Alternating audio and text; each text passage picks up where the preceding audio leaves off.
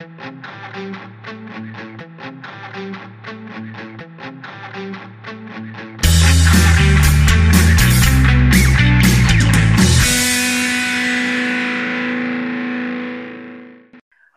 to Fintech Focus Podcast. We love to celebrate the fintech businesses that have the big ideas and those that are making waves in their field. Today, I am joined by Max Rofagha, founder of Finimize. Finimize is building the world's largest and most engaged finance community with over 1 million subscribers across their newsletter and app. They help casual investors become smarter investors through bite-sized content and an engaged community. Finimize is already one of the top grossing finance apps in the UK and US App Store. So today we have Max to tell us more about the story. Max, welcome. It's great to talk to you. Thanks for having me. So can you tell us a little bit more about your business as a way to open up? Yeah, absolutely. So I run a company called Finimize, which I started because of a personal frustration that I experienced, which in a nutshell was that I had built up savings and I wasn't really sure to do what with these savings. And when I went to go speak with a financial advisor, I very quickly realized that they were trying to sell me their products rather than actually help me. And when I tried to educate and inform myself, I found a very, very convoluted process. So that was the frustration that I had. And today we are a news and financial insights platform and community. So we put out daily content to help people understand what's happening in the financial markets in a really easy to understand and digestible manner. So it will never take you more than 15 minutes to consume everything that you need to know what's happening in the world of finance. And then we have a very, very engaged community. So last year, we actually had the largest financial gathering in the world, all organized by volunteers from our community. Wow, there's so many positive things to say about that, because I think one of the biggest challenges that I face and that I speak to people in the industry about is lack of understanding, and how long it takes to really understand what products are, what the intricacies of financial services, what's happening in fintech. So it's brilliant that you are providing a solution to this.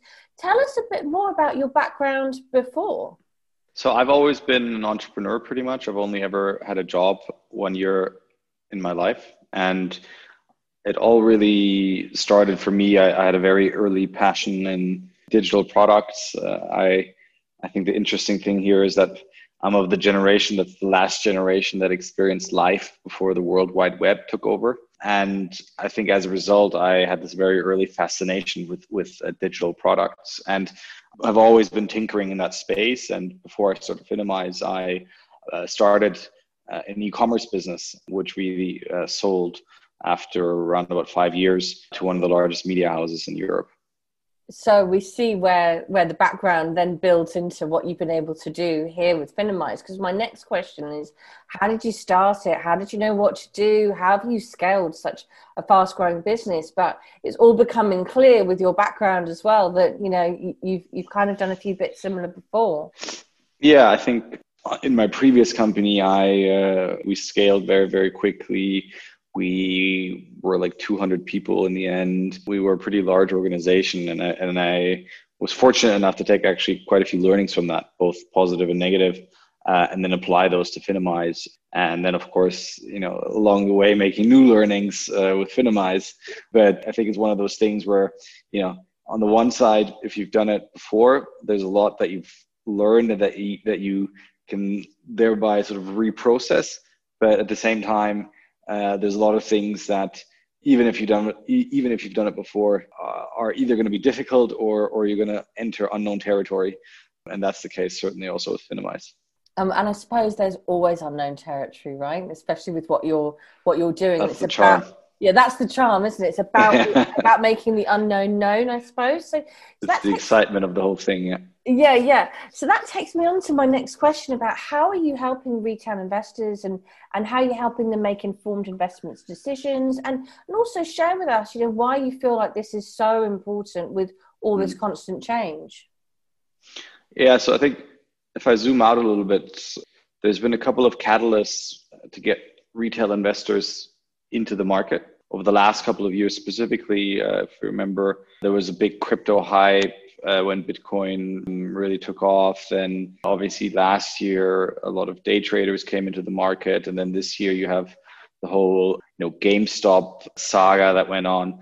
And now everybody's talking about crypto. And so there's been a couple of these catalysts that have elevated finance into pop culture or mass culture, really. And it's interesting because what happened is that more and more retail investors have entered the market. So in the US alone, 10 million new retail investors entered the market last year. That's 10% growth versus the previous year. And the last time there was a 10% increase, it took them 6 years. So there's a massive acceleration of new retail investors entering the market. And then a couple of days ago, I read, for example, Charles Schwab, which is a huge broker in the US, they added in the first quarter of this year, they added more people than they added all of last year.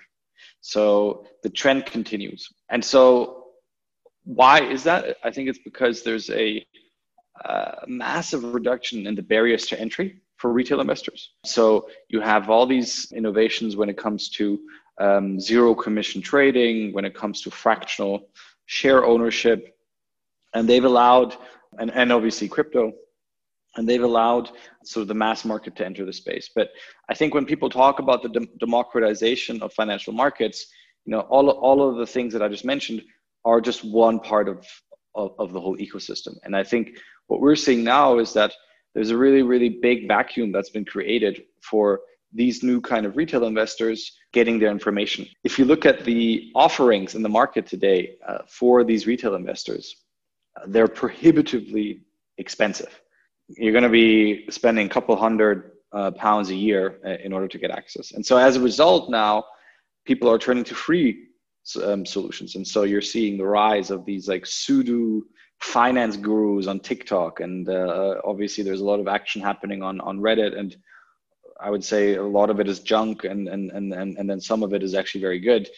And I think that's because there's been this vacuum. And so we see the big need and also the big opportunity to build a premium, high quality platform that gives financial information, but is affordable for the mass market and thereby really completes the puzzle where now people have more access to financial tools and apps and platforms, but they also need to have access to the right information. And maybe as a final note there, what makes today's investor different we've done a lot of research in our community, and I think it's interesting to see that it very much lines up with external research that we've seen, where today's retail investor is very time poor, so they don't want to spend hours a day doing research. They maybe want to spend 10 to 15 minutes. They are very community driven. So over 90% consult their peers when they make an investment decision. And they learn by doing. So what we're seeing a lot is people are spending £100 on an investment, not because they think this is going to make them wealthy or something, but rather just because they want to learn that way, because they have some skin in the game. They can learn that way, and it gives them the focus. And so that's really what we have been building, right? Our offering is all around bite-sized for the modern mobile-first consumer from an independent, unbiased source. I think that's also really, really important. You're starting to see some of these brokers wanting to give information. The reality is, they just have one incentive, and that is for you to transact, and they cannot give you the best information. That's impossible. They're too biased. And so that's, I think, how I and we view the market, and also how we view Finimize's role within that whole market.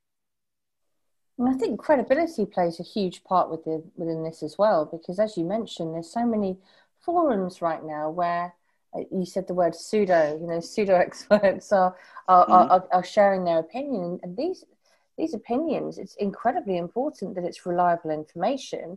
I think what really stands out throughout this whole podcast is your information is reliable, it's unbiased, it's in bite size.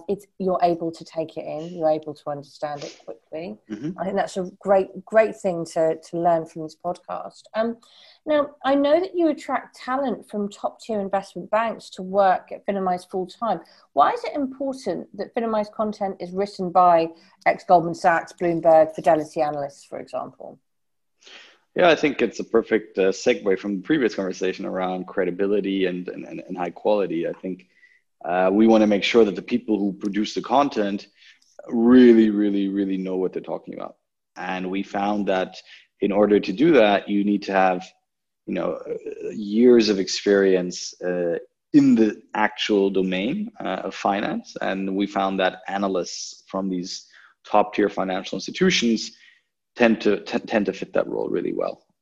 Yeah, absolutely. And it was a great segue, because I think it's incredibly important that when we're talking about a business such as yours, the change that you've made to the industry, the speed in which you're growing, the demand that's there, that piece on credibility is so important that people know it's a trusted source of information and an easily accessible source of information. So I can imagine that you've got some big plans for the rest of the year. It would be great if you could share some of them with us. Yeah, so I think for us, we did a lot of research with our user base to understand how do they use us today, where do we add value, and where can we add more value. And what we found was that a lot of people use us really to not only stay on top of what's happening in the world of finance, but also to spot really interesting investing trends and opportunities from all the research that our analysts do, and where they then share their key insights with you. And then what happens is that people go and do research and try and really sort of dive a bit deeper. And we found that that's a really interesting phase of the investment journey, where there's a lot of confusion, there's a lot of complexity in really wrapping your head around some of these numbers.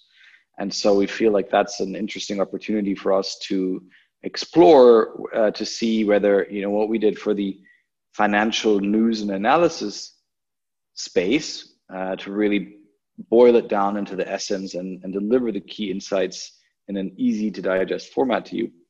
Whether we can do the same thing on the research phase. And so that's what we are very excited about to be exploring right now.